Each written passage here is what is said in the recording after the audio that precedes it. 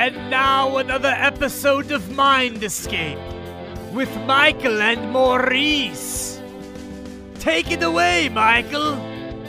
All right, folks, welcome back to Mike and Maurice's Mind Escape. We have episode number 98 today, Denisovan Origins with Dr. Gregory Little. Dr. Gregory Little is an author with over 60 books. He is also a mound researcher of ancient Americas, and he is also a psychologist. How are you doing, Gregory? I'm doing great, and thanks, guys, for having me on. I love your show, listened to a few of your episodes, and it's a pleasure to be here. Really Thanks. is. Yeah, thanks for coming on. Joining us. So I really enjoyed Denisovan Origins. What was your inspiration for that book? Because it seems like a common topic in this little occult or esoteric ancient civilization community right now with what was happening in America before, let's say, Native Americans. And the previous thought was that it was the Clovis first theory, but we, through your work and other people's work, we know that that might not be the case anymore. Well, the inspiration for I have to give that credit to Andrew Collins. Andrew Collins is a British researcher, very well known. He's on Ancient Aliens all the time. He's also on that new show with William Shatner and several others. Andrew actually is probably best known for two things. One is he wrote a book about Atlantis back in 2000 is when the American version came out. He's been writing for a long time, starting his first book came out the same year mine did, which was 1984. Okay. Long time ago. And we both wrote books about the same thing. Neither one of us knew anything about each other until around the year 2000. At that time, I was heavily involved in the Edgar Cayce organization, the ARE, and in the Ancient Mysteries part of it, along with my wife. And we were doing a monthly newsletter for the organization on ancient mysteries. And they have this big conference every year. And I got Andrew to come over to this conference and to speak. And that sort of started a friendship which has lasted now for these 19 years. Andrew was into Göbekli Tepe. That's what he's really known for most of all. He popularized the discovery of the site of Göbekli Tepe in Turkey. And he actually told me about the Denisovans. He wrote about it from pretty much the moment they were first discovered and identified in 2010. And I have been involved with research on Native Americans, Native American mounds in South America, and really, truly ancient history of the Americas since the 1980s. And I believed in Clovis first for a long time, up until around 1994 or so, when I came to conclude that mainstream archaeology is more of a cult than a science, that the way it operates is more of a cult than a science. Basically, Andrew asked me to come on board on this book that he wanted to do on the Denisovans and human hybrids, where they interbred with the Neanderthal and basically became us. He did the work on Europe, on that, the European part of it, and the rise of the Denisovans some 700,000 years ago, which is astonishing. And then I picked it up in the Americas, which my part of it really begins with not the discovery of the Americas in 1492, but actually probably around 300,000 years ago. There were probably proto-humans here in the Americas some 300,000 years ago, predominantly in South America. So that's kind of how I got into it. It was Andrew that got me involved. We are currently working on a sort of a follow-up, which is on the beginning of shamanism and shamanistic ideas. Andrew is also known for linking the three great pyramids of Giza at Egypt with the Cygnus constellation. Right. Cygnus is also Cygnus Key. Cygnus Mystery and the Cygnus Key, right? Yeah. The first one was the Cygnus Mystery, then the Cygnus Key. I made a film on the Cygnus mystery. And then Andrew went over to Egypt with support from the Casey organization to look for a cave system under Giza, which he incredibly found. I remember talking with him when he actually found it shortly thereafter, and he was so excited. They found this cave that literally led under the Giza Plateau. He took the evidence to Zahi Hawass, and Zahi said it didn't exist, even though they had the evidence. Sounds and all about that. right. Yeah, well, Zahi then had this show called Chasing Mummies, which was on the History Channel. And it's really a fascinating story. And so there's a film on this, and it's called The Lost Caves of Giza. It's on YouTube. It's had way over 1 million views, and it has Zahi's Chasing Mummies information in it. And Zahi took a film crew from the United States to this cave system, which didn't exist, went in it for the exact length that Andrew and his wife and another person said that they went, which was over 330 feet in this cave. And Zahi said on that show it was the greatest adventure he had ever had at Giza. Wow. Yet on his website, it still says this cave system does not exist. So Andrew did a book on that too. So that's, Andrew really was the person who spurred this book, Denisovan Origins, and I really owe it to him. Now, of course, I did the stuff on the Americas, which I'm primarily interested in.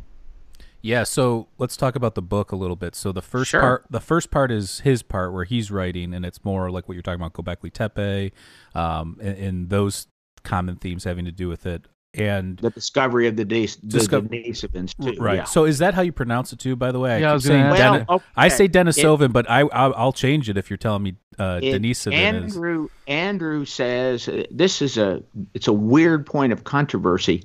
The name Denisovan comes from where it was discovered. It is a cave in the Altai Mountains of Siberia, which is that part is in Russia. Right. And there was a monk who lived in that cave by the name of Denis.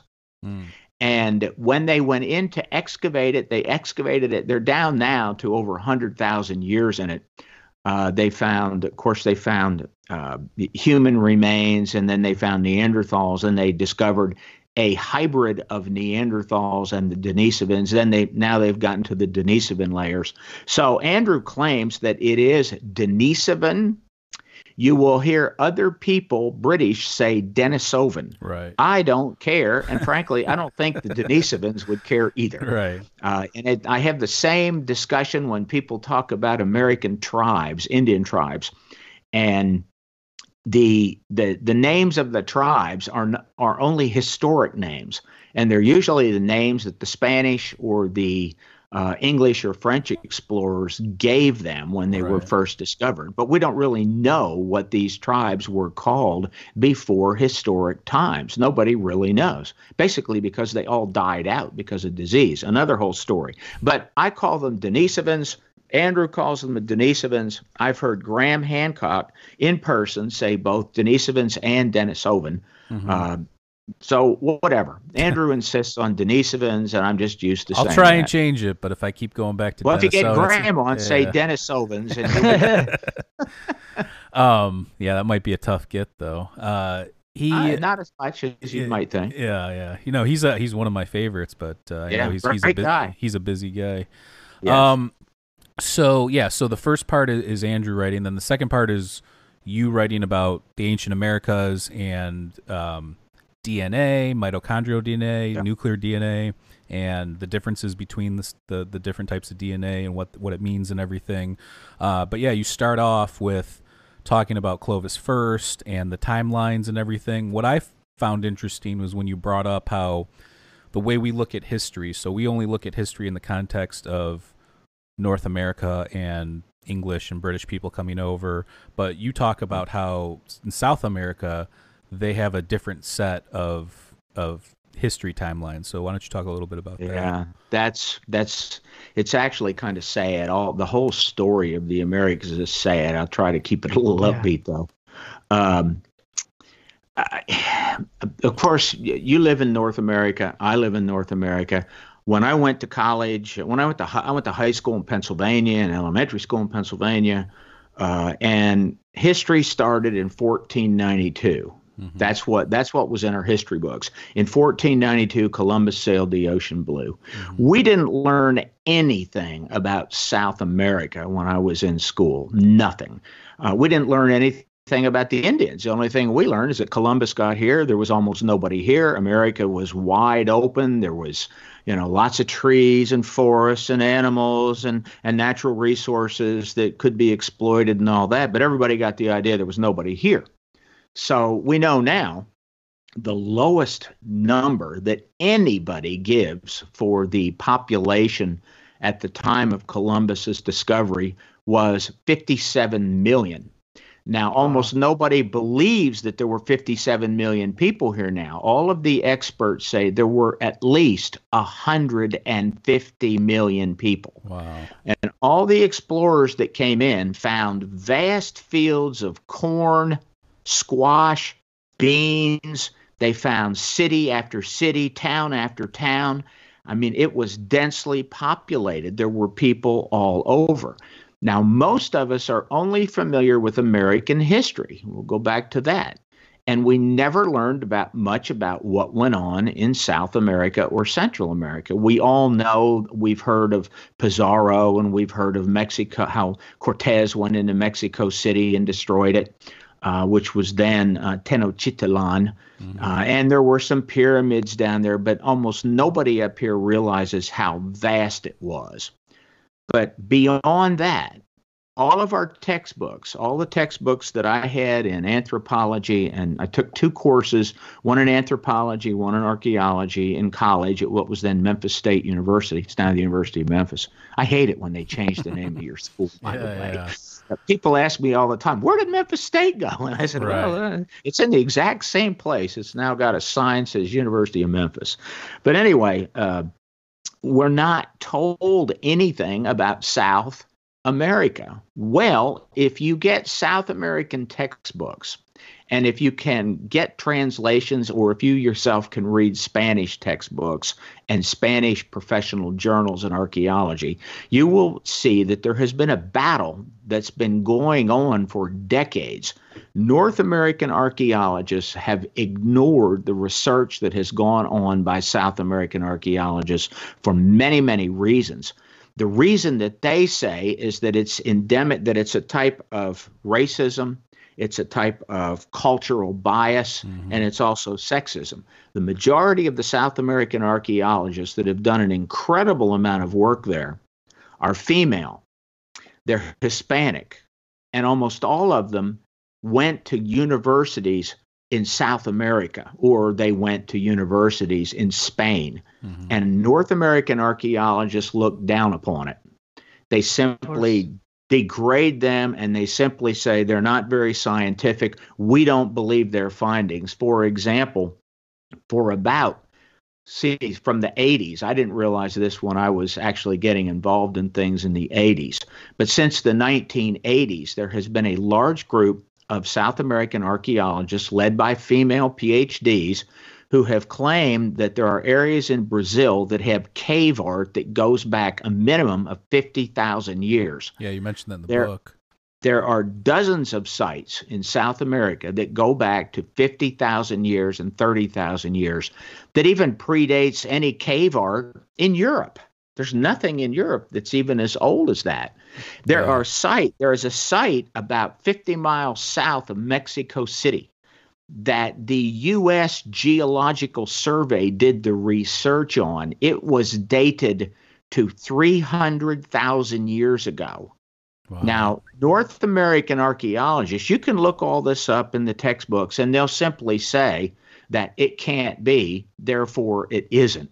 They say there are no timelines, there were no humans who could have possibly made this site, therefore something is wrong. Either the archaeologists doing the work were incompetent and somehow misinterpreted, they misinterpreted what they dug up, or they did the research wrong, or the final thing they always pull out, well, it's a hoax. Someone planted all this, and it's a hoax. But there are dozens of sites in South America that go back to 50,000 years or more. Now, the last piece of this is that they say North American archaeologists claim that anybody who came to the Americas in prehistoric times had to come across what is known as Beringia, which is the landmass that was exposed between Siberian Asia and Alaska toward the end of the last ice age. Sea levels were lower. There was ice up there, but an ice corridor opened up, and all those people came over. That's where Clovis first really began too. And the idea was up until 1997 that all of the people that came into the Americas came over in a couple of waves, massive waves of people, Siberian nomads who came into North America, then spread everywhere and raced down to Tierra del Fuego, which is the southern tip of South America, by roughly 8,000 BC or so. So in 2,000 years, in a 2,000-year span, they populated all of the Americas. That was the idea up till 1997. But even after North American archaeologists said, okay, that's not correct. We know there were people here before, but they all came across from Siberia into North America, because the idea of we were first is a prize. Now, it's like a North American archaeologist can hold it up as like a prize and say, we win, we were first. Now, I didn't come up with that. That is in the South American textbooks and journal articles they've written. And they say they want North American archaeologists cling to that like it's a prize of some kind, being first. So they say even if they sailed along the coastline and they might have touched California, there's a site in California that last year was dated to 133,000 BC. Is that the San Diego one? Or it's near San Diego, yes. Yeah. All of these sites are very close to San Diego, the ones out there. Even there were sites found in San Diego. Luis Alvarez was one. And they found a number of sites out there, all of which were dismissed by mainstream archaeology.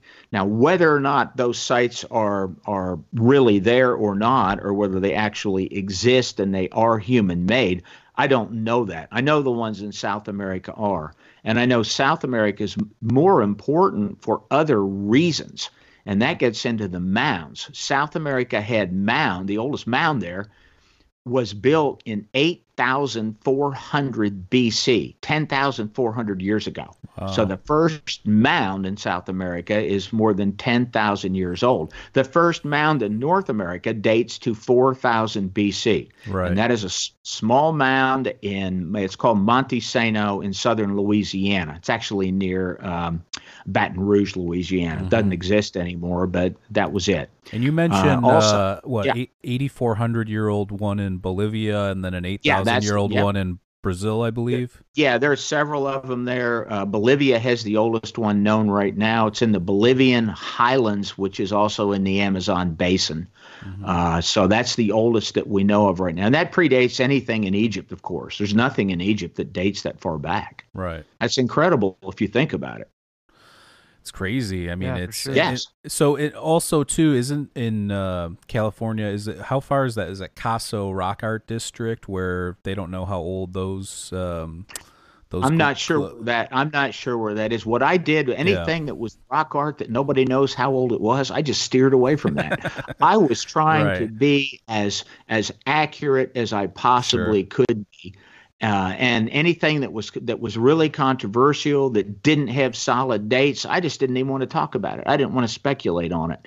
But ultimately that didn't matter, right?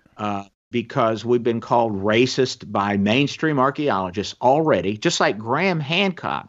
Recently, if you get on certain Twitter sites and certain Facebook sites and you look at certain archaeologist blogs, they say Graham Hancock is racist, point blank. And the reason he's racist, number one, he's white, which means he must be. Number two, he's from Europe, which means he must be. But number three, he doesn't accept the mainstream American archaeological view of Native Americans, and that means he's racist. Right. Even though he says that the descendants of Native American indigenous populations built the mounds. They're the ones who were here.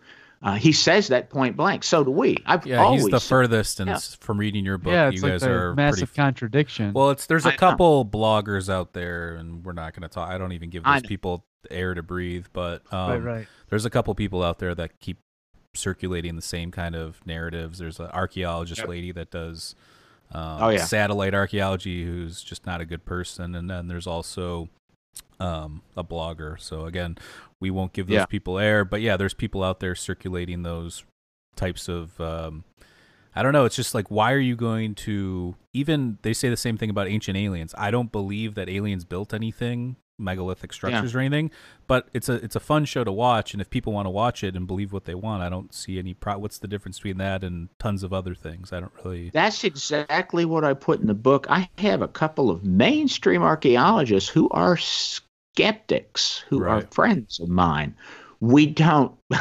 I don't mention their names. They've asked me not to do that, and I won't. But the argument that I've had with them is this. Even the people that are on Ancient Aliens that appear there, and I know many of them personally, they do not all believe the way the show spins what they say. That is, that aliens did it all. But what I've said is this. It's an extreme. I have seen more archaeological sites on that show that I would never, ever get to see under any circumstances, and archaeologists never go there. I'm not afraid to say that's how I found out about Göbekli Tepe like 10 years ago. Well, there you go. Sure. Well, that's your biggest support is if anything, it shows you some of these places, and you got to be your own judge of what's real or what's not. But I was actually thinking when you were saying they're denying all this stuff, it reminds me of these people that deny the dinosaur bones and how funny we think that is. But it's crazy that these people are still in these mindsets. Well, there's a skeptic. There's a skeptic who wrote about when we talk about giants, we talk about these skeletons found mainly in American mounds that are 7 to 8.5 feet tall. Those are giants. And they are. If you've ever stood next to somebody that's 8 feet tall, somebody like Shaq O'Neal, who's almost that big, I mean, you're gonna feel like you're standing next to a giant. And I've done that before. I've stood next to these people. Probably someone you never did, Wilt Chamberlain, which he's he's not around, but I stood next to Wilt Chamberlain, and I felt like a midget next to him. And he was just enormous. But anyway, this skeptic said, all of those bones in those mounds, they had gotten wet and then they froze. And then they got wet and then they froze, and over. And he said, there's a textbook that says as they get wet and freeze over and over, they get bigger and bigger and bigger and could be mistaken for a giant, which I actually pulled to the exact page he was quoting from. And it didn't say that at all. It said that when they get wet and freeze, they shatter. They splinter and they shatter. That's it. And it just keeps splintering and shattering until it turns into nothing but powder. So I wrote a thing that said, you're saying that dinosaurs actually, since they were, 50, 60, 70 million years old, they must have been the size of a dog. And then over these 60, 70 million years, they've just simply frozen and thawed out so many times they got as big as a modern dinosaur, is what we see in the bones. So, I mean, it's just stupid. It's all stupid. Drives me up the wall, though, just because some of these people should be after the truth. What we're really after is the truth. We want to know what really went on. When we speculate, we say we're speculating. I wrote a summary at the end of that book about what the evidence seems to point to. And I said at the beginning of it, this is a summary, a possible summary, something that I suspect part of it is true, and maybe we'll change it in the future. But right now, it's the best.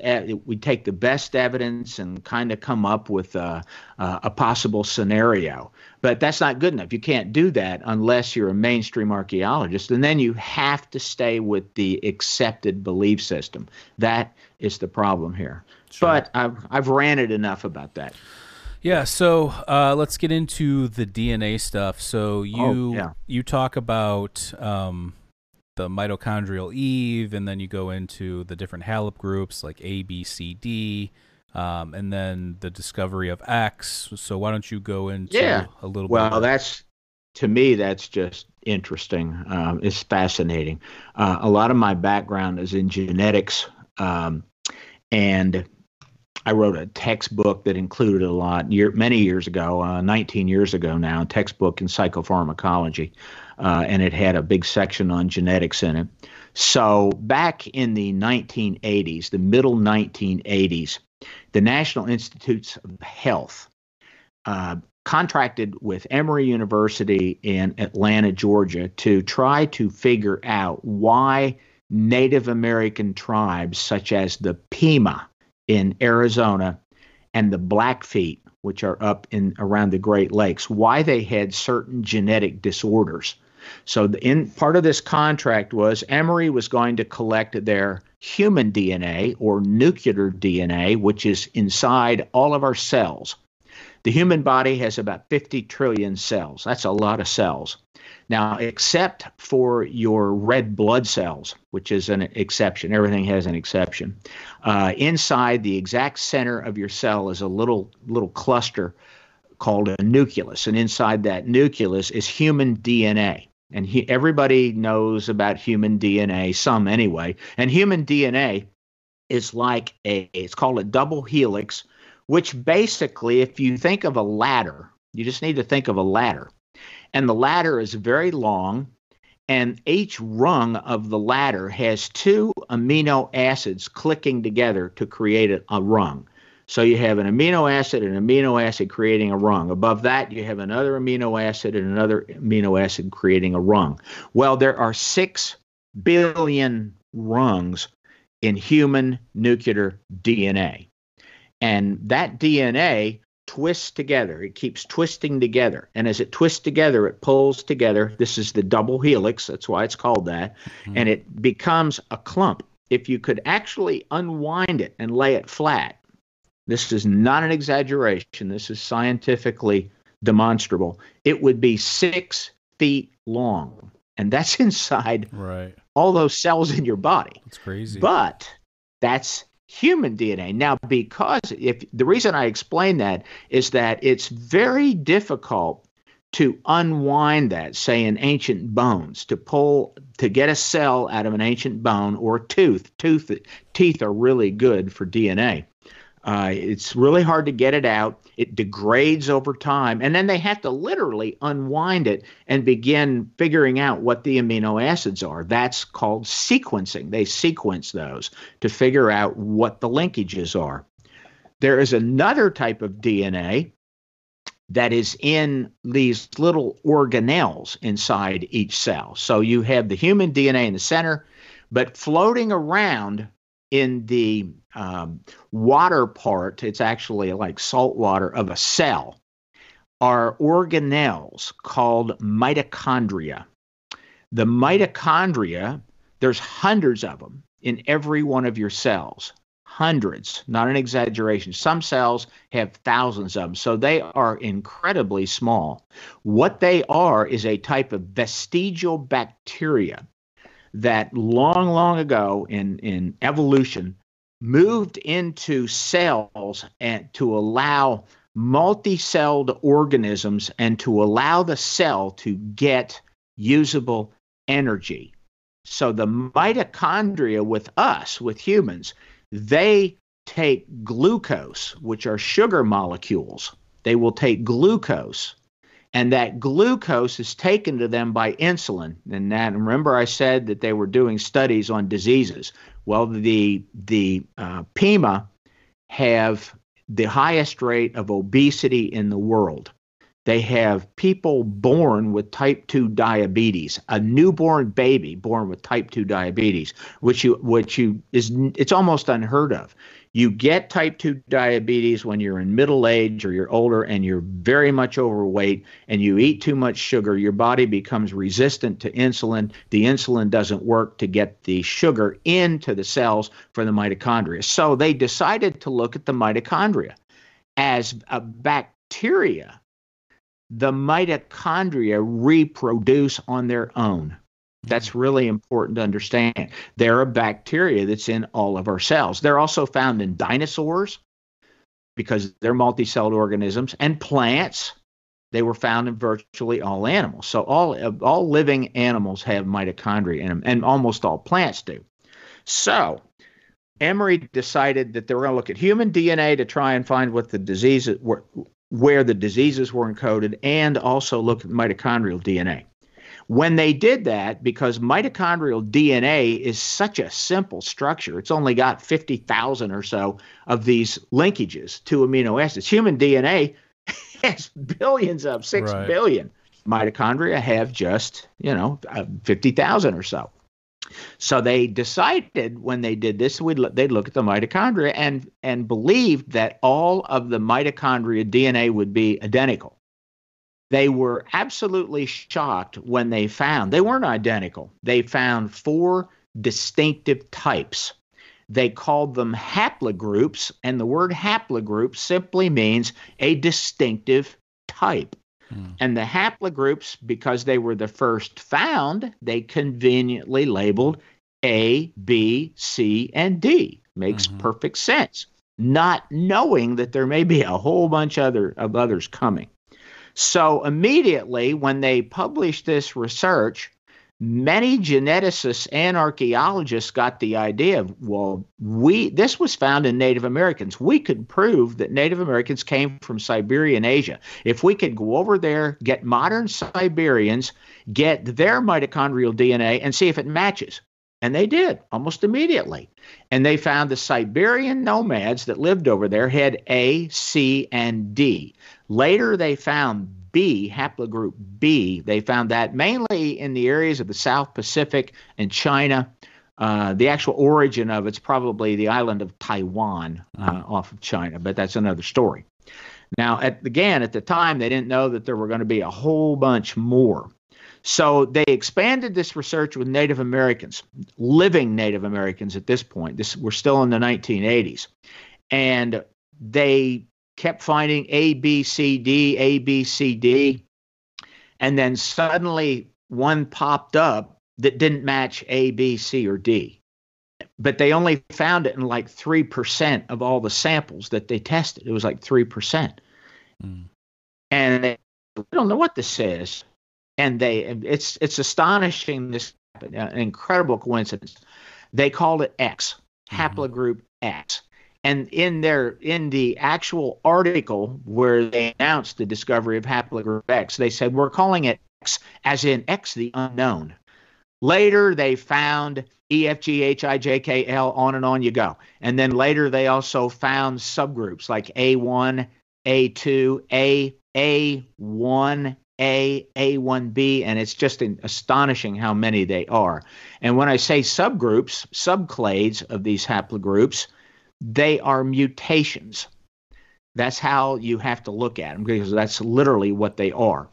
The mitochondria duplicate themselves. That's what cell mitosis is. They are bacteria. They create more bacteria, identical copies of themselves. But every now and then, those copies have a duplication error, and the duplication error comes from the wrong amino acids clicking together. That's what it is. Lots of things can cause that. All human cancer is caused by that. There aren't any exceptions to it. Human cancer is always a duplication error that gets out of hand. Now, there are various things that can cause the duplication error. It can be that you're genetically programmed to have it. Sometimes too much exposure to radiation from the sun or actual radiation. So they know all those things are they're anomalies caused by duplication errors, and each one creates a very specific haplotype or haplogroup. Now, the reason they're called Eve, you get all of your mitochondria from your mother. Mitochondrial DNA is the only DNA that is totally from your mother. It's maternal. The reason is not as complicated as it might seem, but both of you guys and all your listeners, whether they're male or female, they got all their mitochondria from their mother. So when a sperm and an egg combine, when a fetus is actually created through conception, what happens is this: the sperm has some of the male mitochondria in it, but the egg is much bigger. and the mother's body, which has an immune system, detects the male mitochondria immediately and targets them for destruction. They are literally destroyed. And then that baby, as it forms, or the fetus, as it forms and develops, the mitochondria of the mother are the only ones that are left. And that's why we all carry mitochondria, or the mitochondria from our mother. Mm-hmm. The first person to have the genetic mutation it's like if you're an A, and then you have a daughter, and then suddenly she develops a mutation. She could be A1. She would be a mitochondrial Eve, a mini Eve. The weird thing about this, mitochondrial mutations occur more often than human DNA mutations, and it's considered a time machine. So if you read research on mitochondrial DNA, you will see that they'll give a time frame of when each one of those haplogroups began. And that is done by working out the mutations back in time. Now, you can't do that with living people. So that takes us to the second part of the research. They started testing bones and skeletal remains that had been pulled out of mounds over hundreds and hundreds of years. And that's when it got interesting. So that's when you get into the part about giants, 7 feet tall, 8 feet tall, and who they were. And so in America, what are some of the more famous ones? Is it Cahokia? I mean, I'm in outside of Chicago. Cahokia is a famous mound site. It's about 7 miles due east of St. Louis. Right. If you stand on the mound in Cahokia, you can see the downtown St. Louis. You can see the arch and all that. The mound itself is 100 feet tall, as a 10-story building. Its base is 1 acre bigger than the Great Pyramid at Giza. And inside, I love talking about mounds. Inside of it, it has a massive stone structure that has never been dug into, never been drilled into all the way through. It's probably a tomb. And when I say a massive stone structure, it's a tomb inside of this mound that is 14 acres, 100 feet tall. It's a truncated pyramid. Truncated means a flat top. So you have this massive mound. There's 120 acres at 120 mounds at Cahokia, which, by the way, all of Egypt has somewhere around 108 pyramids. Right. So there's more mounds at this one site in Illinois than there are pyramids in all of Egypt. But the Cahokia mound has in its base, at the bottom, a structure that's about 45 feet long and 30-some feet tall, 2 stories made out of stone. And we don't know what's in it. It was discovered in the late 1990s, but because the laws that were changed and so on, they can't go into it and look. Right. But before 1990, archaeologists were able to dig into mounds all over the place, and they did. For example, the Smithsonian dug into 2,000 mounds from 1880. Well, I know the exact date. I wish I could pull it here. 1882 to 1891. So in that nine-year period, they dug into 2,000 mounds. And in those, out of those 2,000 mounds, they didn't find as many skeletal remains as you'd think, because the Native Americans primarily cremated people. But the other thing they did is the leaders they often would put in these really extensive tombs.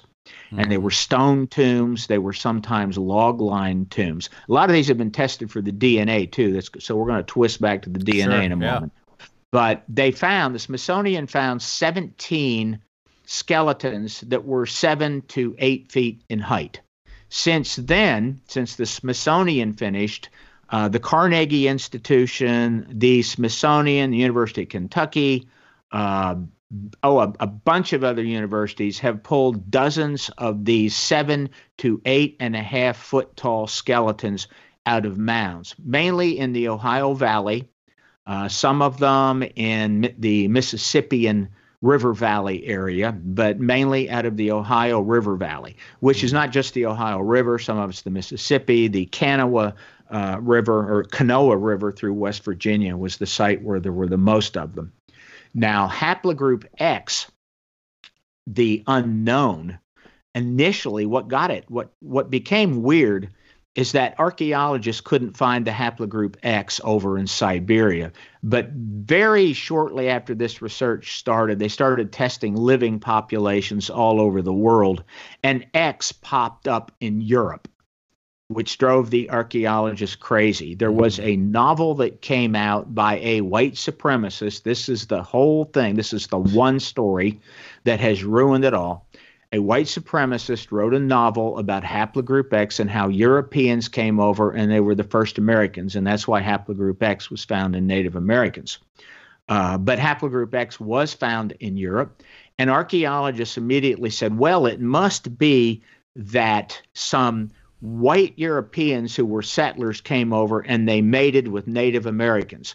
But it had to be white European women who mated. Remember, it's always female DNA. Right. So if the haplogroup X came from Europe, it had to be females who mated with Native American men to produce half Native American, half European people. And that's where the X came from. But then they started testing all these bones that had been pulled out of mounds. And it turned out that haplogroup X was very heavily found out of mounds, particularly in the area around Pennsylvania and Ohio and Illinois. So in some mounds, 50% of the skeletal remains were haplogroup X, and they were dated much, much earlier than any Europeans were here. So X came from somewhere else. What's weird about haplogroup X, why I say it's a coincidence, it's the only one today of all the 40-some major haplogroups of mitochondrial DNA where they haven't pinpointed the origin. And you can find the origin. It's just unreal because they've done tens of thousands of studies where they've removed ancient skeletal remains from cemeteries all over the world and from research that's been done all over the world. So they get the mitochondrial DNA, and remember I said that these are mutations that occur in a regular time frame, and they've worked their way backward. And so they've actually got a huge map of the entire world showing where each of the haplogroups and all the submutations began and a basic time frame. Right. But ultimately, there's a lot of guesswork in that. I guess I should add that because the mutation rate isn't set in stone. Well, I mean, none of this stuff's really set in stone, right? No, it's not, but it's interesting. Yeah, Thomas Kuhn's philosophy of science, we're always due for a paradigm shift or a scientific revolution at different points in history. Well, we're in a paradigm shift here. It turned archaeology. It flipped them over because of this ability to go back in time. Initially, they said, well, people came over 33,000 years ago, and that was in the 1980s. They said that DNA evidence shows that people came to the Americas at least 33,000 years ago. In the 1980s, 10,000 or 11,000 BC was the earliest that they would accept anybody appeared in this country, and they were always the Clovis people, right? Which maybe we should get into that. You have these giants that appear. Nobody knows exactly who they are. We believe that they are Denisovan hybrids that are part Denisovan, part Neanderthal, and part modern human. The reason for this, the only people who could have been in say, South America 300,000 years ago probably wasn't modern humans like us. Homo sapiens sapiens couldn't have been us because everybody says we didn't exist then. It used to be, when I was in school, we were told that modern humans developed roughly 60,000 years ago. Then we were told that modern humans might be 100,000 years old. Now the earliest anybody goes back is that us, modern humans, are no more than 200,000 years ago. We evolved out of others that were here, basically, 200,000 years ago. The Denisovans were also kicking around then. We carried Denisovan DNA, and the Neanderthals were still around then. Neither one of them died out till at least 40,000 years ago. So all three species were around. So we think that the Denisovan hybrids represent those giants that were found in the mounds. Sure. And we believe they came over, I hate to say this, but it's from what we today call Europe. there was a group of people which Andrew identifies as the Swiderians, who came from Asia, entered Europe, and particularly in the area around Portugal, Spain, and France, and became known as the Solutreans. And there are two very well-known archaeologists. One of them is at the Smithsonian today, who had put out the Solutrean hypothesis. And the Solutrean hypothesis says that this culture that was based in Europe, which ultimately came from Asia, crossed over, much like the Vikings did, came into North America around 10,000 BC and became the Clovis culture.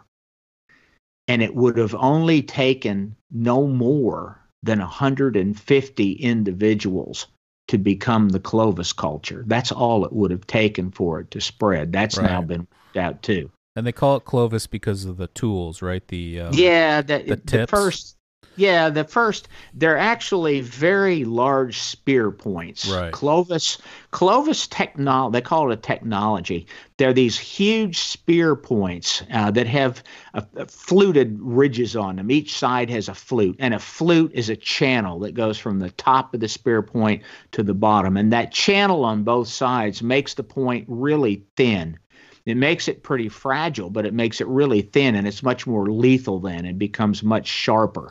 So they were put on the ends of these giant spears, and they were very, very useful to take down like a woolly mammoth, a mastodon, all of which were all over North America. There were horses and camels and ground sloth and saber-toothed tigers everywhere up until around 10,000 BC.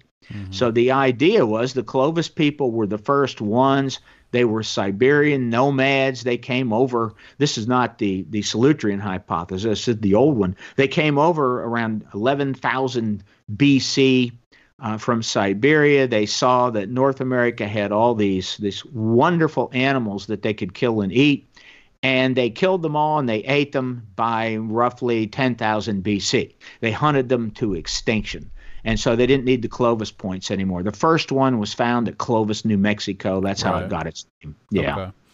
Yeah, that's interesting stuff. But you're right. I mean, with all the evidence that's coming out now and all the stuff that Graham Hancock, you guys are doing, all the researchers, it's definitely pointing towards older civilizations, older traditions, that kind of stuff. So when we're talking about the mounds, what's the oldest mound in North America? Monte Sano, about 4,000 BC. It's in Louisiana. There are lots of really interesting mounds along the coast. Probably the oldest mounds in North America are underwater. There's a lot of them along the coast of Florida. Some go as far up as South Carolina and Georgia, quite a few along the coast of Alabama. They're large shell and sand mounds that make geometric formations and geometric shapes. North America probably had 1 million mounds at one time. Wow. The most extensive, and there's earthworks. The earthworks are I'd love to mention them with mounds. They're almost always found in association with mounds. People think of a mound as a little tiny, like an ice cream cone laying on the ground. It's a little heap. And they always think, oh, there must be a burial in there. And sometimes there are.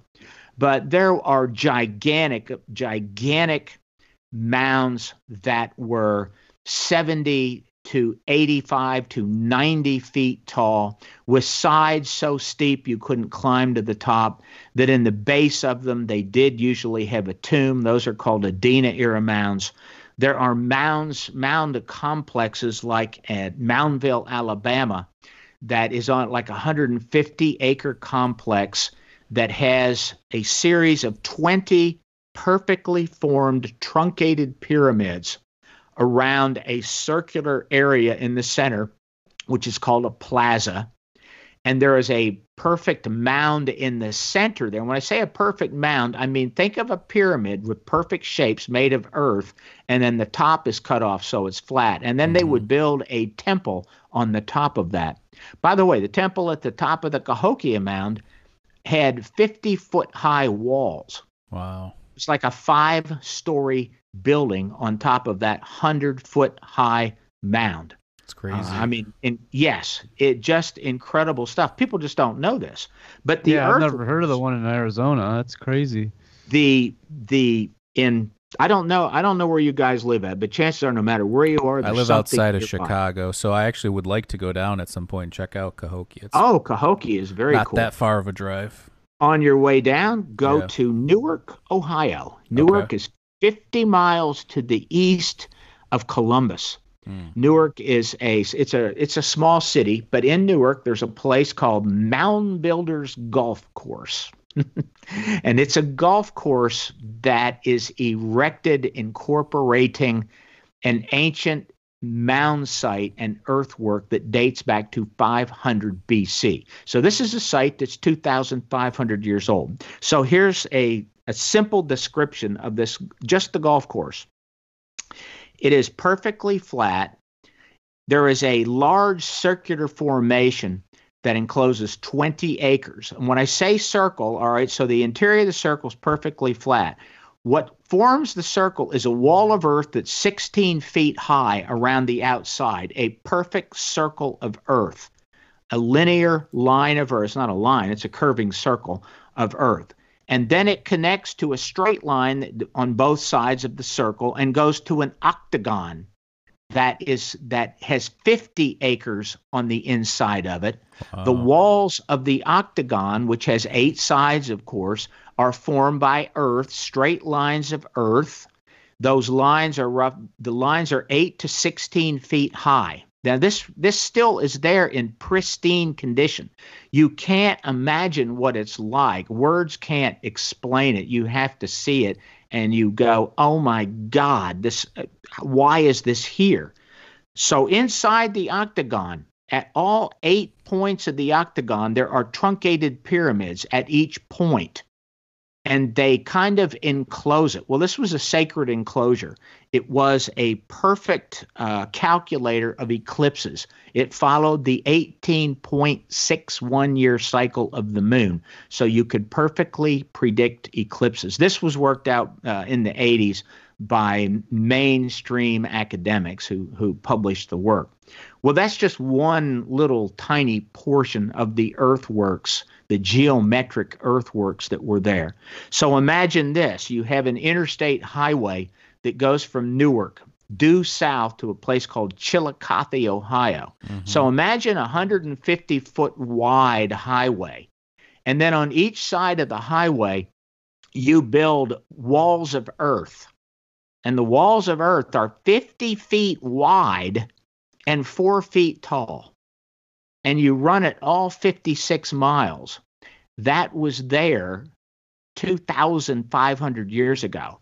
And instead of concrete in the inside, it was white. They had this white sort of sand, perfectly flat, all the way to Chillicothe, where an identical circle and octagon, and there's about 20 of those formations around Chillicothe, of these earthworks.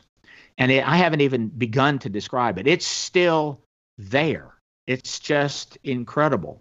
And I remember Andrew Collins, when we took him there the first time, he was living in the middle of Avebury, which is the world's largest henge, and it had the world's largest stone circle.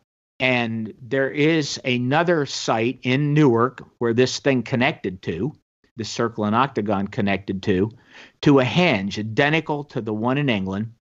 It encloses 30 acres. It is a wall of earth that encloses 30 acres. On the inside, the earth is roughly 7 feet tall. On the inside of it, there's a moat. The moat is about 8 feet deep. And on the very center of this henge, there is a effigy mound of an eagle laying on its back with outstretched wings. And that it's identical to the site in England at Avebury. And it is still there. They call it the Fairground Circle because it used to be the Ohio State Fair used to take place inside of it because it was so well protected. It had one opening into it. They didn't have to worry about fencing people out. They had the whole fairgrounds inside of it. of this circular formation. It's still there. It's incredible. Just seeing this is overwhelming, but people in America don't appreciate it and don't know all this stuff is here. They're all over the place. Right. Well, I don't blame most people, though, because... Well, I don't either. We didn't learn about it. Exactly. We didn't learn about it, and even you were describing your academic history in high school and elementary school and stuff, and for us, we did learn about some South American stuff, the Incans and the Mayans and some things, but not really a whole lot. But when you look at the mounds in North America, there's other things, too. So you mentioned the Serpent Mound in Ohio, as when they were dating it, it was initially dated around, what was it, couple hundred BC, and then they moved it up to 1100 CE, and then they moved it back to 100 BC or something along those lines. And the archaeologist says, we don't know what in the world we did. Right. In the date, I mean, literally in the article. Well, you say they don't remember even what they, now. Yeah, you said that in the book that they don't even remember what they dated initially to come to that conclusion. Yeah, Serpent Mound is a quarter-mile long uncoiling serpent on the top of an outcrop that has a gigantic meteorite under it. It's very magnetic there, and it's incredible. It's the world's largest serpent effigy, at least it's earthen. There are others there are numerous other serpent effigies in the Americas. They're just not as famous as Serpent Mound, and they're not as well maintained as Serpent Mound. It is incredible, and a lot of strange things happen there to people. People have some strange experiences, and I've had my share there too, but that's another story. I want to go there. I was watching a little YouTube video on that. I don't think it's very far. Me and Mike should take a little adventure one day. You can go to and there's another site that was just unbelievable if you can get into it. Yeah. It's in Portsmouth, Ohio. Okay. And you could just go straight down from where you are. Just go straight down. Yeah, we both, we're both from the Detroit area. Maurice still lives there. I live outside of Chicago, so we're kind of in the region, and we've been tossing around ideas. We're trying to make our first documentary here at some point, so we've been tossing around different ideas. But so what I find fascinating, too, is that there's all these structures in America, the mounds and even rock art, like you were mentioning earlier, and different things, but people don't know about them. And partly it's because we're not learning about school, partly because people just don't care about that kind of stuff. It's kind of an esoteric thing or an esoteric tradition in some senses. So do you think, though, you feel from writing this book with Andrew and some of your past book, was it Path of Souls, and different things, that you see a little bit of a changing of the guard with Graham Hancock, Randall Carlson, Laird Scranton, all these kinds of guys talking about all these different topics? There is a change going on. Actually, the book that I am, if it had been the only thing I ever did out of all those books and things that I've had done, it's called the Illustrated Encyclopedia of Native American Mounds and Earthworks. And the first edition came out in 2009. The second one came out in 2016. And my wife and I started traveling to mounds around 1983. And I tell the story in Path of Souls of how that happened. We had a shaman, one of the Cheyenne, he was the Cheyenne arrow priest, and his family stay with us in Memphis back then. It's a long, involved story, but he stayed with us for 30 days. Wow. And for some reason, I just got an amazing interest in it and an obsession. And we started visiting mounds. No one was at any of them when we went. We have been to literally thousands of sites in the Americas, and very remote sites. We have found the archaeologists don't want people to know where these are. And where I was going with this is, when I did that book, I inquired of several organizations about giving the locations out of mounds that have restricted addresses. Because what I was mainly trying to focus on were mounds that were accessible to the public, things they could go visit. And I wanted to put photos in them and instructions. Here's how you get there. So I asked for instructions. I said, you folks have all these places with restricted addresses. where you don't want anybody to know where they're, but they're in the middle of a state park and there's Right. signs in the state park. And I said, I don't want to violate laws here. They wouldn't even respond. I got Wow. no, and even archaeologists that I've asked about it now, they don't even know how to answer that. So I just went ahead, if it was publicly accessible and the information was out there already, I just went ahead and listed it. But archaeologists, American archaeologists, are fearful, and probably for some reasonably good reasons. Well, That you do have grave robbing. And that's it. that stuff does occur, but We just spent 10 days in the Southwest on the Navajo Nation, and we went to some really remote, they're called the Denita defensive sites. Never saw another person there. Had to go through arroyos and drive. Some of it was really stupid that I did driving. But anyway, they were in just really remote places where there wasn't a road. And they had carvings and paintings. We really wanted to see these and get photos of them. And it's just disgusting to see people putting their initials on this rock art. You see people putting their initials there, and they'll put funny faces and stuff on it. And this is rock art that's thousands of years old. So there's good reason why they don't want people to go to a lot of these sites. But the ones that are in parks, that are mounds, and I think they should really popularize that. That's my thing with Ancient Aliens. Ancient Aliens is telling people about places they can go and see that no one else will tell them about. right. They can't find, and they have incredible film, and they do have basically good archaeological information. Well, some of about the sites. speculation I enjoy too, like talking about Yeah. panspermia and things Yeah, that, it's fun, you that know? are super Yeah. realistic. But then the thing that I don't like about the show is that they go, well, aliens built the pyramid. You know, they allude Right. to that, or they talk about it after somebody goes on some awesome rant about ancient civilizations. Then they'll correlate it back to that, which Yeah. I don't even think they have to do to be Or successful. they met Easy George enough. You don't have Washington. to- Yeah. I mean, I'm not the producer, but I'm just saying, like, There you go. they don't have to do that to get what Right. they're getting out of it. But I see what they're doing. But Sure. so that brings up a good point, though. So when you're talking about this stuff, like I mentioned, that's how I found out about Göbekli Tepe like 10 years ago, because it wasn't really that popular of a topic. And even though Graham Hancock wrote about it, Fingerprints of the Gods and Magicians of the Gods, and Klaus Schmidt was the archaeologist on that, you still wasn't that much out there. And then when you see TV's the great communicator in terms of topics and ideas, and once it started coming on TV, Ancient Aliens, and then other shows start picking it up, you start seeing it on other channels, YouTube videos, Netflix documentaries, and different things. Now we're all in the game here. So I like that aspect of it, but again, I think that they could portray it a little bit differently, but again, it is what it is. Yeah. I actually like it.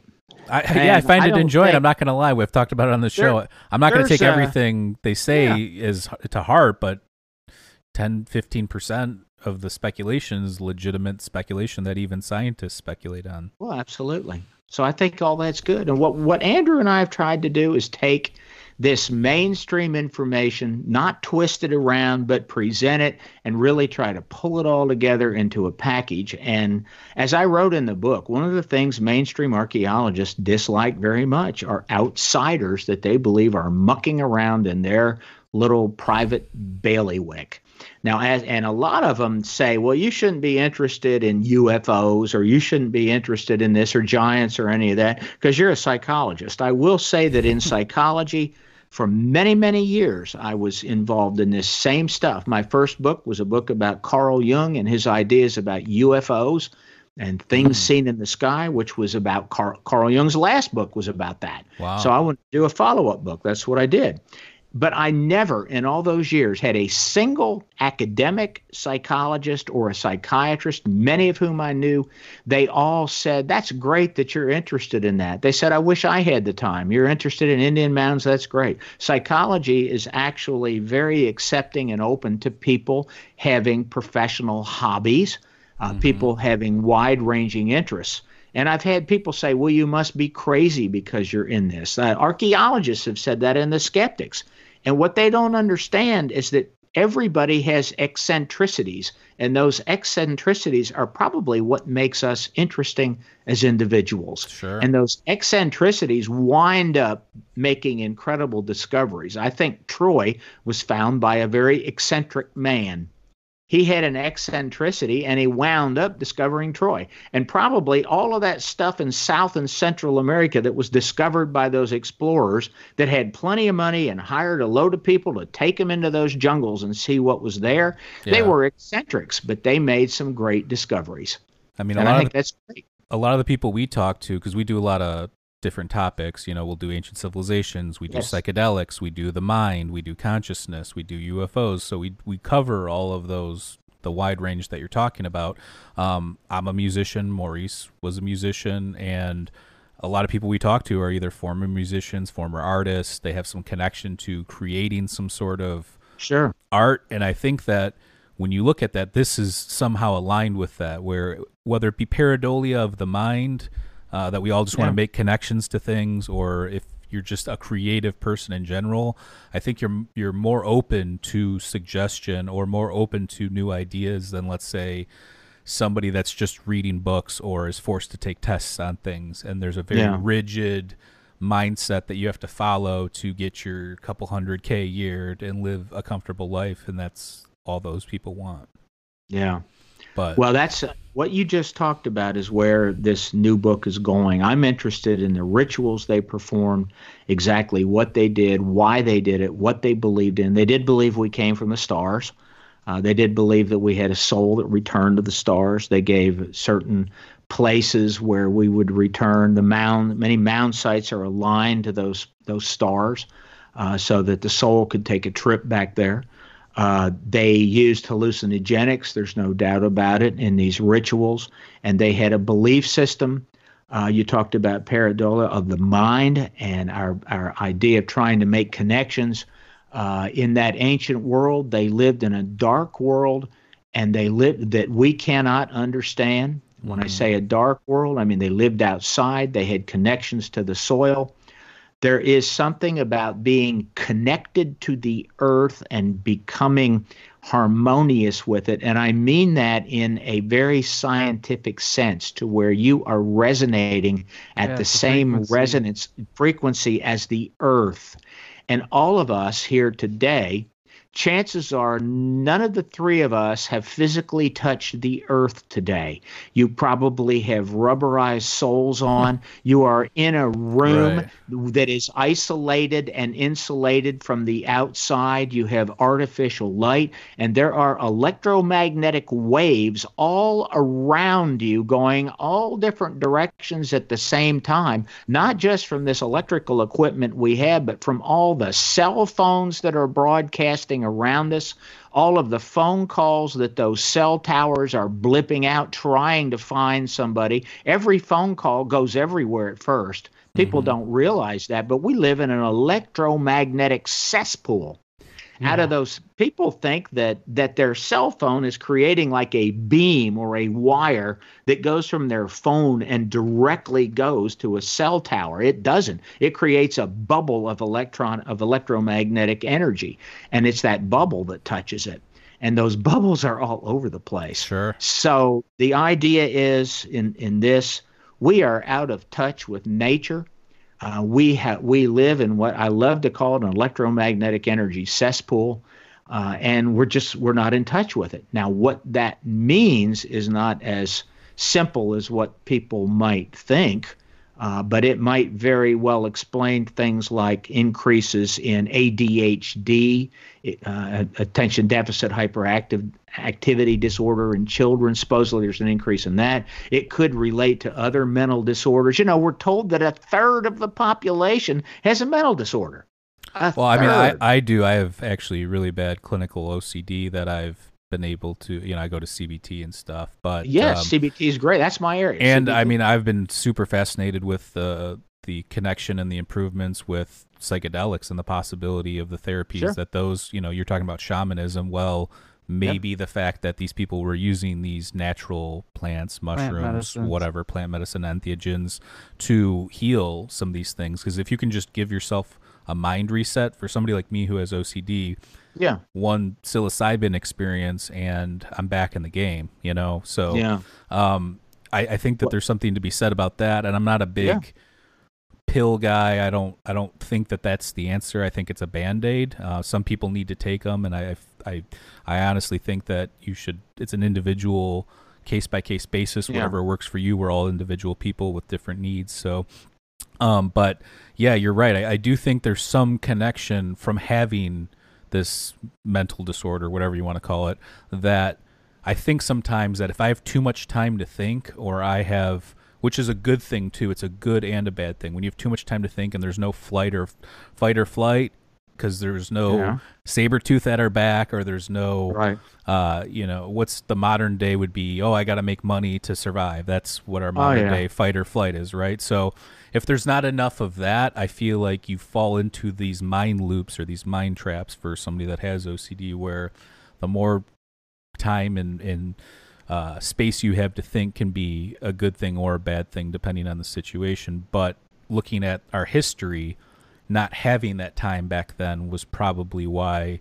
I mean, who knows what people were thinking or what disorders people had back then, but I could see that our modern society with technology and stuff definitely has an impact, and we're going through some sort of modern evolution of that.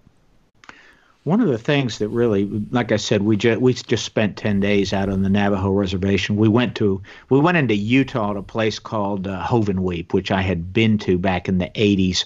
And Hovenweep was one of the first sites, Anasazi sites, where they had identified astronomical alignments to some of the openings in the towers that were there. And I wanted to go back for this new book that Andrew and I are doing. And the thing that shocked me first, we got out of the vehicle and we started walking around this massive site, and it was so quiet. We just stopped because you could hear nothing. And I can't remember hearing nothing. That's awesome. Like that. It's just, but they heard that. That was their environment back then.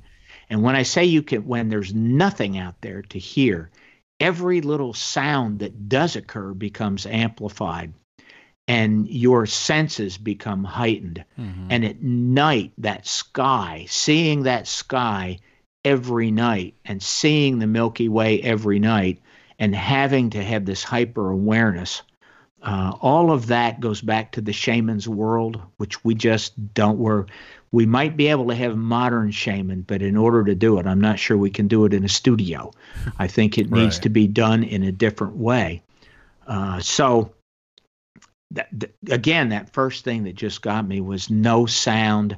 It was dark. They touched the earth, and we are so out of touch. I'm not sure that it's explainable to people to understand. For the typical person, I don't think we can explain it to them so they understand why these people did what they did and why they experienced things the way that they did. Because most of us think that, we think that their experiences were similar to ours. And I don't believe that's the case. They lived in a very different world, which we cannot really understand. We can try to understand it, and we can go to a certain degree of understanding. And taking some hallucinogenic substances can probably give you an idea of some of the things that they did. And we do know in some of their rituals, like that Path of Souls ritual, we just briefly mentioned it. We know they use some hallucinogenic substances, particularly with the people who had someone die. And it was done at a specific time for a specific purpose. But one of the things I don't do, I never want to give people the idea that they were laying around all the time getting high. No, they didn't. And we don't promote that on our show either. I know you don't. We're very connected to. I always try to say that. Yeah.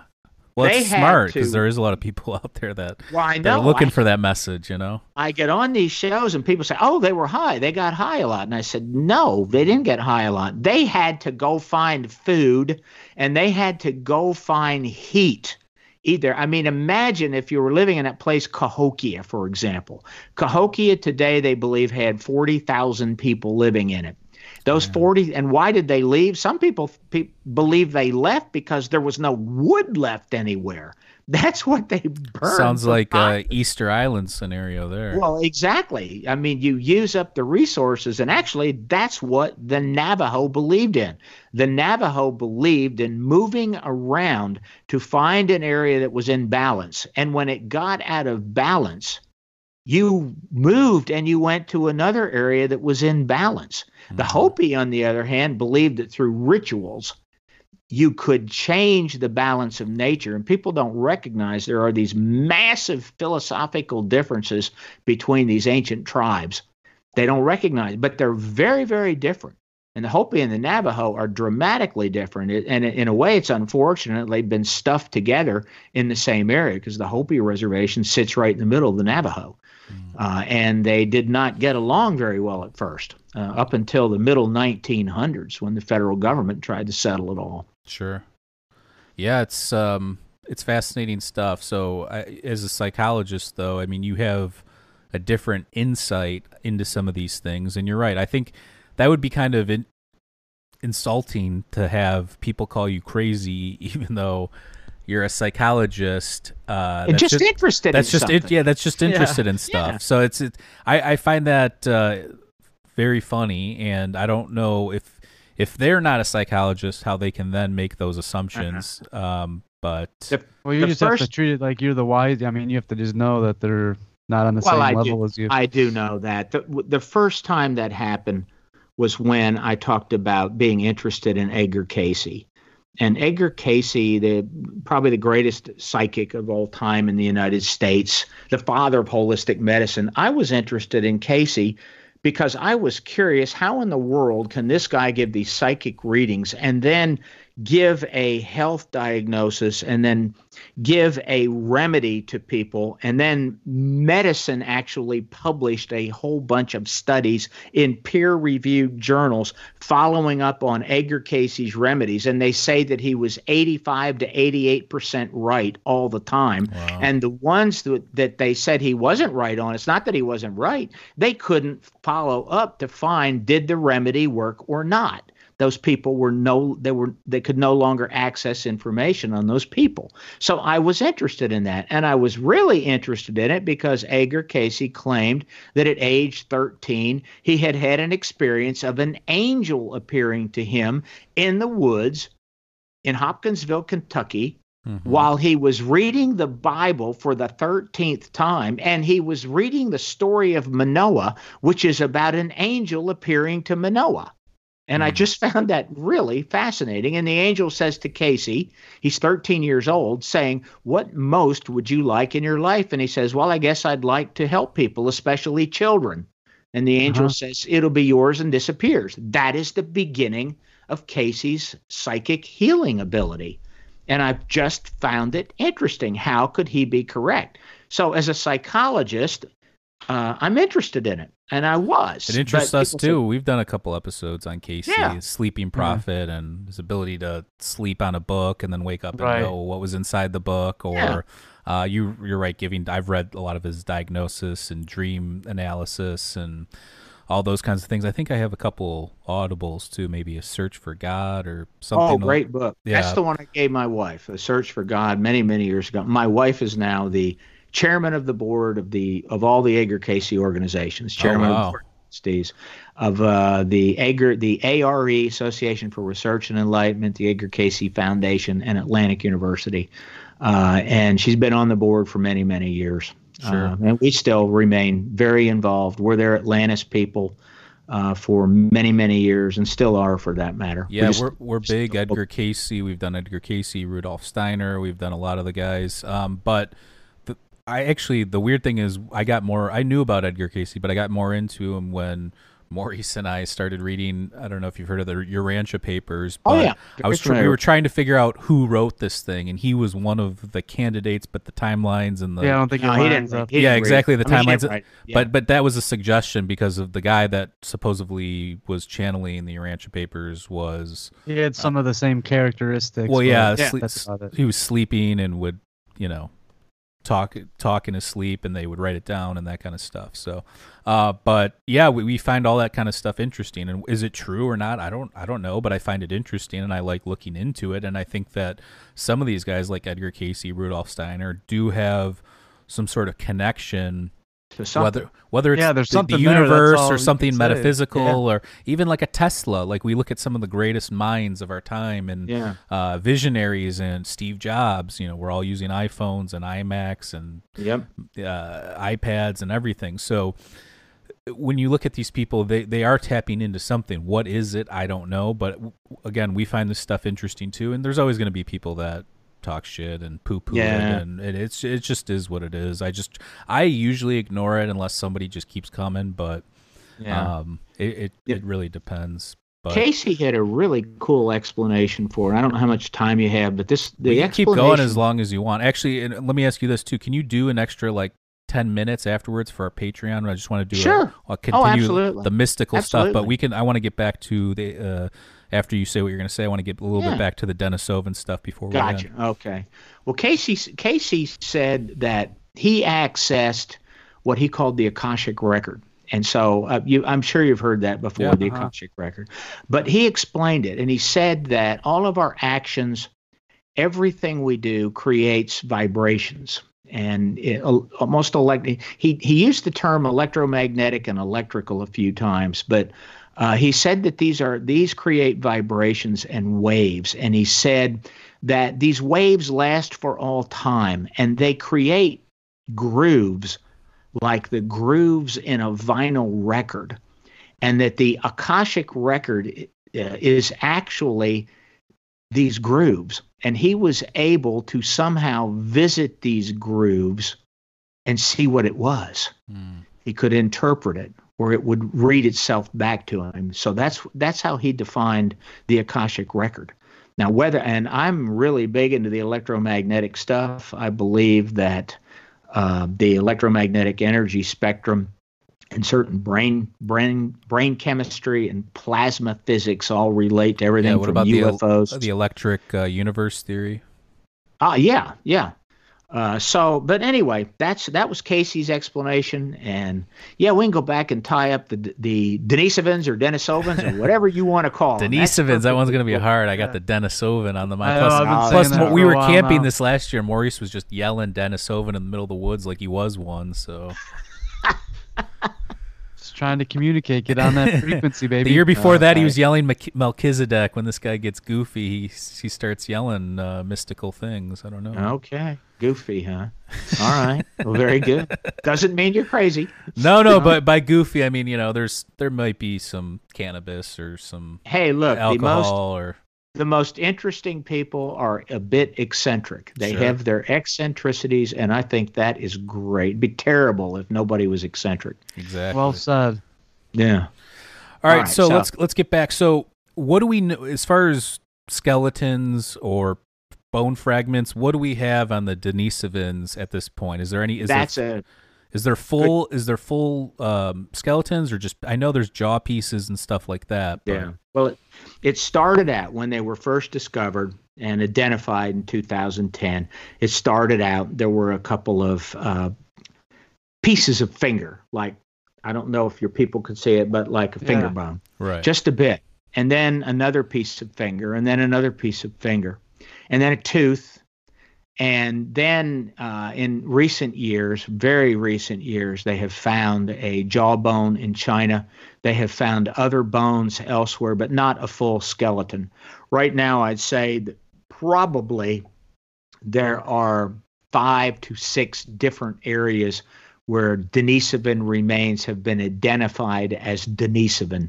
There are lots of remains now. I would bet that labs all over the place are testing that they had in storage that that they were unknown, and they want to simply know if they're Denisovan. The only way to tell is to do the genetic testing on it, do the sequencing to see if it matches.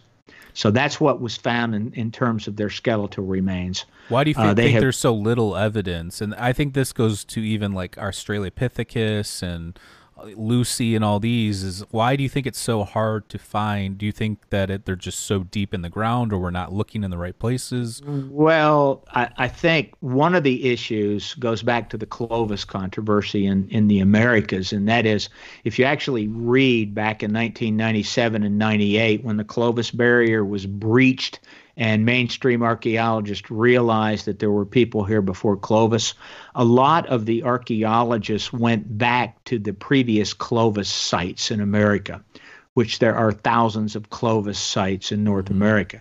So they went back to those sites and they dug deeper, and then they found stuff. When they initially found it, what they wrote is, there was no reason to dig deeper because we knew there was nothing there. Clovis was first. Why waste time and money after we find the Clovis layer and dig deeper when we know there's nothing there? Right. Well, I mean, think of science saying that. We already know there's nothing there. There's no use going down and looking for it because there's nothing there. So they went back and they started finding it everywhere. And to some extent, that has hampered the search for older remains in the Americas. However, there are very few skeletons in North America or South America that are more than 10,000 years old, for a very good reason. The conditions that are required to keep skeletal remains somewhat intact that long are just not here. Right. Africa is where they found all the ones that are millions of years old because it's in incredibly dry conditions. Gotcha. Where they have found them, like Olduvai Gorge is it's a desert. It's bone dry. So everywhere. what about the moisture though that hampers the skeletal remains in North America? Does it do something? Does it break it down? Well, quicker? It degrades them. They become powder. They literally degrade into, dust becomes dust. And do we know how long that takes of that process? I think that's in textbooks, but it depends upon the pH of the soil. It depends upon, acid rain is probably complicated things too. I suspect acid rain degrades them faster now if they're getting wet. Mm-hmm. But bones and mounds have been very well maintained. And because mounds, particularly those mounds that had the stone chambers, the skeletal remains were dry, totally dry. They'd never been wet. And that's why that's so profound that they found those 7 and 8 footers there. But again, Native Americans, we know in the ancient world, they tried to cremate all the remains anyway. They burned them. Right. So there wouldn't be any remaining. Right. They would be nothing but ash. They wouldn't be found. And in other places, other parts of the world, we know cremation was used. The people who were interred in these tombs where you would expect some preservation to occur, the people were generally the elite, the rulers, the priests, the shaman, perhaps the ruler's parents, something like that. But generally, the normal population was cremated. They were not put in these tombs.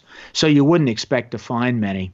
And the ones that have been found, like in Africa, the really old, the millions of years one, those are not found in tombs. They're simply somebody that died and they totally dried out, and then sand eventually covered it, and it lasted that long. So it's like a natural mummy in some sense. Exactly. Yeah, exactly. That's interesting. Well, that's why the mummies are so easy to find in Peru. They're very easy to find. The Nazca mummies. The Nazca mummies. It's totally dry there, right. And that's why. And it doesn't rain. That's why the Nazca lines have remained for so long. If they had a few violent rainstorms go through there, those lines wouldn't last very long. Good point. Yeah. Who knows where? All over the world they could be, but they've been washed away. Absolutely.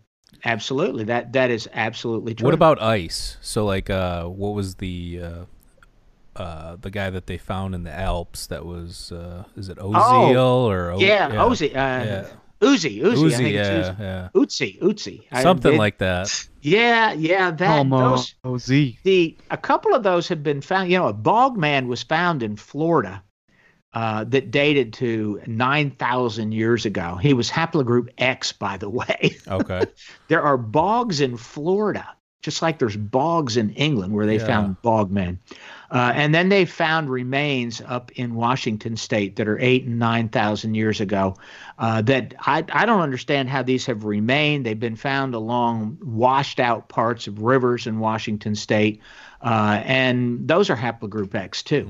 They're invariably they turn up to be haplogroup X. But Ötzi, I don't think anybody did the mitochondrial DNA testing on Ötzi because I think he was found. I thought it was before then, but they might have done the DNA testing on. But I haven't paid attention really to the stuff from Europe. Just haven't paid attention. I haven't paid attention to Russia.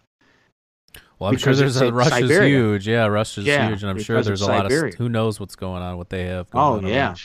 And I would assume, based on what we know, is if they found something, they're not sharing it anyway. So where all this led us to, what the conclusion is, where it led us to this conclusion, it's that the first people in the Americas came into South America from probably the area of Australia, New Zealand, and some of the islands in the South Pacific. And there's a thing called the Southern Route. If you go to museums in South America or in like Guatemala, they'll say that's where the first Americans came from. It's in the maps they have in their museums. First Americans came from there around 50,000 years ago, but we believe they came much earlier. If you actually got on a raft in New Zealand, southern New Zealand, you got on a raft and you floated, it would take you 100 days, and after 100 days, you'd wind up along the coast of Chile. Right in the middle of Chile, Thor Heyerdahl, Kon-Tiki. Yep.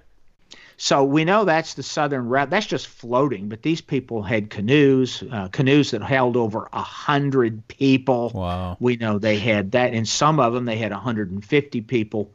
But we think the first people came over then. They probably weren't real successful. Maybe 300,000 years ago that happened. Then a whole bunch more came over around 50,000 years ago. Around 30,000 years ago is when Beringia opened up and people started coming in from Beringia. There was another influx around 15,000 years ago from Beringia, and all those represented haplogroups A, B, C, and D. And they're really, haplogroup B is really found in America's Southwest and in South America. Haplogroups A is found in South America, and that appears to be a pretty warlike group. Haplogroup X, we believe, came in around 11,000 BC. It was the Solutreans, who we call the Clovis people. Right. They came in from Europe. They're not Europeans, but, and who knows what they called where they came from, but they came in from there. And because of their stone technology, and other things that they could do, their tool-making ability, we believe they incorporated into the people who were already here. And for that, according to the archaeologists and the skeptics, we are racist. Literally been called racist because of that. So that's our summary. We think the earliest people were Denisovan, Neanderthal, modern human hybrids. The Solutreans were probably Denisovan hybrids with modern humans. The Denisovans were probably physically larger. There's a lot of good evidence for that. They had genes that showed that some of them were quite autistic. They had autistic genes. Andrew is really interested in that. He believes that some of them were prodigies, like some people. So, on the spectrum, it would be like an Asperger's type of an autism. Like and almost like the one who can sit down at a piano, having never played, and hear some concerto, and then instantly duplicate it. And there are some of them. There are some that can do incredible mathematical So they find that in stuff. The genetic markers. Yep, and there are even geneticists that believe that autism in us modern humans, or we modern humans, may very well be a carryover from interbreeding with the Denisovans. That's speculative right now, but that doesn't come from us. That comes from modern geneticists who speculate that. Gotcha. Might be true. I want to ask you something. So we did a 2-part series on Easter Island where the first part was all mainstream academic stuff, their theories, what happened, deforestation, overuse of resources, that kind of stuff. And the second part, we did the alternative thing where we talked about Robert Schoch's work and theories, and we also talked about Thor Heyerdahl. And the genetic part of that is what was interesting to me. So the genetics that they found within the Rapa Nui people were 75% Polynesian, Melanesian, that whole area over there. And then 10 or 15% was European from when the Europeans came, the Dutch. I think Jacob Roggeveen was the first person there, and then all the Europeans started coming. And then 5 to 10% was South American. So Thor Heyerdahl's theory was that they made the rafts, which he did in the famous documentary Kon-Tiki, a lot of local stuff, trees, brushes, reeds, that kind of stuff, and floated all the way from the coast of Chile to Easter Island. I don't think it was Easter Island. I think it was a little bit further, but to prove that ancient people could get around and they could get around decently. But my question is, so do you think that you're talking about people coming over from Australia and that region over there? That's similar to what he was talking about. It's the same thing. And if you look too geologically, anybody can do this. If you go onto Google Earth, there are almost looks like submerged mountaintops that connect South America, and it's like a straight line that goes all the way through Easter Island, all the way over to that region over there where you have Australia and stuff. So possibly the Younger Dryas era, when things were not, the sea level was not as high, that there could have been not necessarily land bridge, but maybe it wasn't as deep and as daunting. Island hopping. Yeah, exactly. Island hopping. Yeah. So I look at stuff like that, but do you think that that's a possibility? And it's not just a possibility. It's now proven that there is a tribe in the middle of Brazil in the Amazon. They're they remain primitive. When I say primitive, I don't mean that as a slur. I have to say that. I mean it as they choose to remain the way they are, just like the Hopi choose to remain the way they are. But there's a tribe in the middle of Brazil that has 100% the genetics identical to the very people that you just discussed, some of which are in Polynesia, Melanesia, Micronesia, the Australian Aborigines. There's no doubt whatsoever that is where they came from. None. Right. Now, the only argument is how they got there. Mainstream archaeologists argue that they took a 12,000-mile boat trip, and instead of going the 6,000 miles or 5,000 miles, just following the stream over in a small boat, they somehow took a boat and they went all around Asia, Southeastern Asia. They went up around India. Then they went up around Siberia and then came across Beringia and went down what is today Alaska and Canada and all the western United States, and then went all the way down South America. And then when they got to the middle of South America, got off the boats and went over to Brazil. Yeah. Sounds reasonable. So again, the North America's first. North American archaeologists say that's the way they had to come over.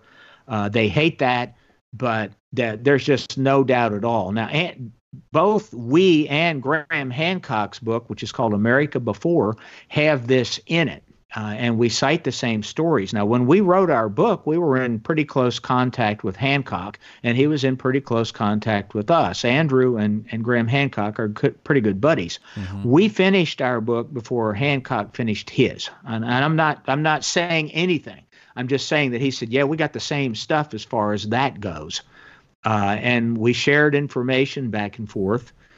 We have a slightly different take on a few things, but there's just no doubt that, South America has people in it that came. I just like to call it South Pacific Islands. I like to call it that because it's kind of all of them clumped together. And basically, I say it because in a book that came out in 1990 that we did on mounds and Edgar Casey said that people came from South America, the South Pacific Islands, around 50,000 BC.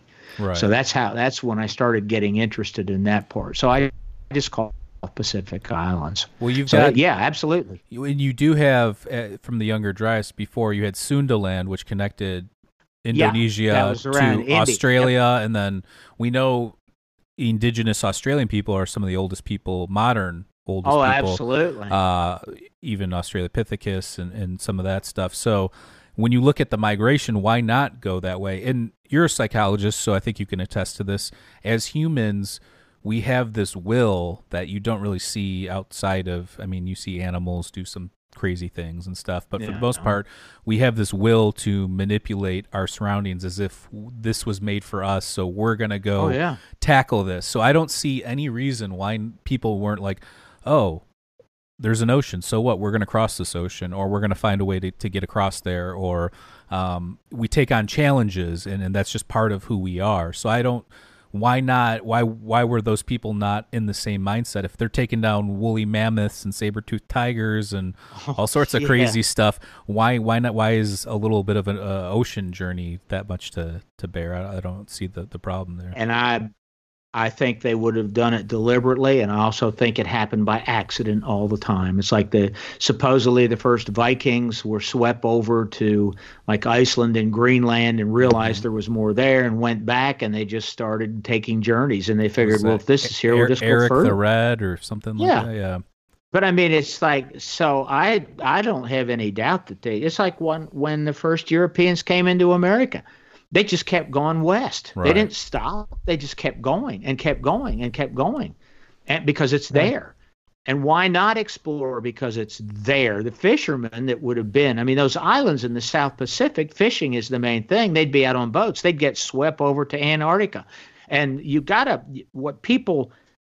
most people just don't know that, because they're not a pilot. I'm also a pilot, believe it or not. I did that years ago, and I decided to become a pilot back in the. You're a real modern polymath, is what you are. Yeah, I was going to use it to try and find unidentified Indian mounds and fly into South America and all, but I realized it was not the best way to find mounds that were covered by trees. Anyway, people don't realize that cold air is stable. You have less severe storms in cold air. The colder the air is, the more stable it is. The lower the sea levels are, the more stable the air is. And during the last ice age, at the time when we're talking about South America being populated, in that last ice age, the seas were at least 300 feet lower, if not 400 or 500 feet lower. So there were many more islands, and the air was quite stable. They didn't have the same storms that we would experience today. So traveling on the ocean was a lot safer, and you could do it on these types of canoes that even Columbus saw. Columbus saw canoes that the Taino people had that held 150 people on a canoe. Wow. They were ocean-going canoes that went from one island to another. They would go hundreds of miles on these canoes. So sea levels and sea levels were lower, the air was stable, and that ancient world probably had a lot of people traveling all over the place. And because they were they were a seafaring people, and it was a maritime culture, wherever they were trading, in the places where people would live along the coast, just like they do today, it's all underwater now. So to really take this point to something you haven't even talked about, when we did all the research on the Atlantis and all the trips into the Bahamas, a formation was found at 110 feet. At the 110-foot level, there is a shoreline. It's about 7 miles off of the island of Bimini. There is a shoreline that Florida State University's Underwater Archaeology Department identified as the 10,000 BC shoreline, which was the time Atlantis was destroyed, according to Plato, roughly then. 9,600, yeah. 9,600. Casey says 10,000. Plato says 9,600. But anyway, that shoreline is right at the 110-foot mark. And along that shoreline, there was a side scan sonar project done, and that side scan sonar project identified this mile-long formation of square and rectangular forms on the bottom made out of stone. There's roughly 3 rows of 50 of these formations. Wow. Right on that shoreline. Yeah, we dove Bimini those. Road. Yeah, Yeah. Well, it's the Bimini Road's about 6 miles toward Bimini from here, close. And the Bimini Road's Bimini Road's in about 20 feet of water, depending on where the tide is. But this is right at the 10,000 BC shoreline. With the History Channel, my wife and I dove this. It's stone formations. So when you're actually down there, you see this square formation that is made out of stone, looks like it's a building foundations. And then it's covered with coral. It's got stuff growing in the middle where it looks like a roof collapsed. It's got sand in the middle. Then you have a pure white sandy bottom for about 50 feet. And then you hit another square and rectangular formation. Then there's pure white sand for another 50 feet, and you hit another one. And this goes on. And there's over 50 of these in 3 straight rows along that. Some of that film is on a History Channel show we did on it was Mystery Quest that we were on a couple episodes. Yeah, you've been on History Channel, Discovery Channel. Oh, we've been on a bunch. Yeah. So the Atlantis, the A word, I used that word one time in Denisovan Origins, and I used that just simply, and we call it the A word. Now, Hancock uses it a bunch of times in his book, America Before, because all of this stuff, everything like the Younger Dryas event, the coming and the destruction of the Clovis people, all of that coincides with the date of Atlantis that both Plato and Edgar Cayce, and frankly, there were others who wrote about it too. They all gave that same date. Right. And that's a taboo. The A word is taboo in archaeology. As soon as you say that, even though we don't say Atlantis existed, we believe there was an unknown maritime culture, and Plato called it Atlantis. We think it was all over the place in 10,000 BC. Yeah. Where you would find it is at 110 feet down off of islands, and that's where these formations were found. Yeah, we've done for one of the other channels we run, we did a top 5 video on likely locations, and at that time that the hot topic was the Recot structure, the Eye of the Sahara. But our number one from everything that I've seen was I chose the Azores because that's the convergence of 3 tectonic plates, and you could see where there are submerged mountains there as well. So I see no reason why that couldn't have been maybe like a hub. Plus, it's between the the entrance of Africa and Europe, between Spain and Africa. Yeah, the Straits of Gibraltar. Straits of Gibraltar. Pillars of Hercules. Right. Exactly. And to be honest, that's what the conclusion we also made was that it seems like it was just the name of this massive civilization that was connected. Maybe there was a ton of ports or a ton of different sub areas where they were all connected in some way. But so that makes a lot of sense to me. I don't really think there was one real main hub we're just missing it. But well, Plato called it an island empire a couple times. Cayce called it an island empire. Plato made the case that you could hop from island to island to reach an opposite continent, which everybody considered was Ignatius Donnelly took that as the Americas. But of course, everybody's looking for the center city, which Plato described in detail. Right. And it was that circular city. But what they always miss is that it was on an island that was 340 miles long by 200 and some miles wide. And that center city was at the bottom of it and had a mountain range at the top. But they keep centering on Santorini or the island of Thera, same thing. Yep. That's not even, what is that? That was 600. 600. Yep. Yeah. But it's because it's a circle and it's in the Mediterranean. Everybody says, "Oh, he must have been in the Mediterranean," but Plato was very, very specific, and then it was outside the Pillars of Hercules in the true ocean, and that it was an island empire. And he said there was an island right there. There was an island right there called Spartel. And it is now below the surface. That's been well documented. But there were lots of other islands from to the Azores, the Canaries, and then basically over to the Americas. Sure. Andrew Collins believes that the center city of Atlantis is in a specific place in Cuba. And we've written about that quite a bit, and that's in a bunch of old books and articles. Well, the other interesting thing is the 9600 BC date is the same dating of Göbekli Tepe. Yes. So was there a connection there? I don't know, but it's just there was obviously interesting. There's civilizations and megalithic building going on at that time. Quite a coincidence. So also people that are interested in Atlantis and want to research what could be true based on descriptions, you can look in Plato's dialogues in the Critias and the Timaeus. Also look up Solon, who was the third generation or the ancestor of Plato, so you can check that out. But so let's wrap it up here, and then I would do like an extra 10 minutes on a couple other topics we didn't get to that might not be related to this. So is there anything you want to plug, or because we've got below the video we've got your website, and we've also got your the link to your book. So if people want to look at it, the information's there. I don't really plug anything. I just like to go out and give information, and I'm not. Yeah, it'd be great if you buy the book, but the truth is, I don't make much money from the book. It's trivial. So just keep looking. But buy the book. Just buy the book. Well, yeah. Okay. All right. And shout out to Inner Traditions. So they do. I love all their authors and the topics and everything that they do. So we appreciate them. Good mind expanding stuff.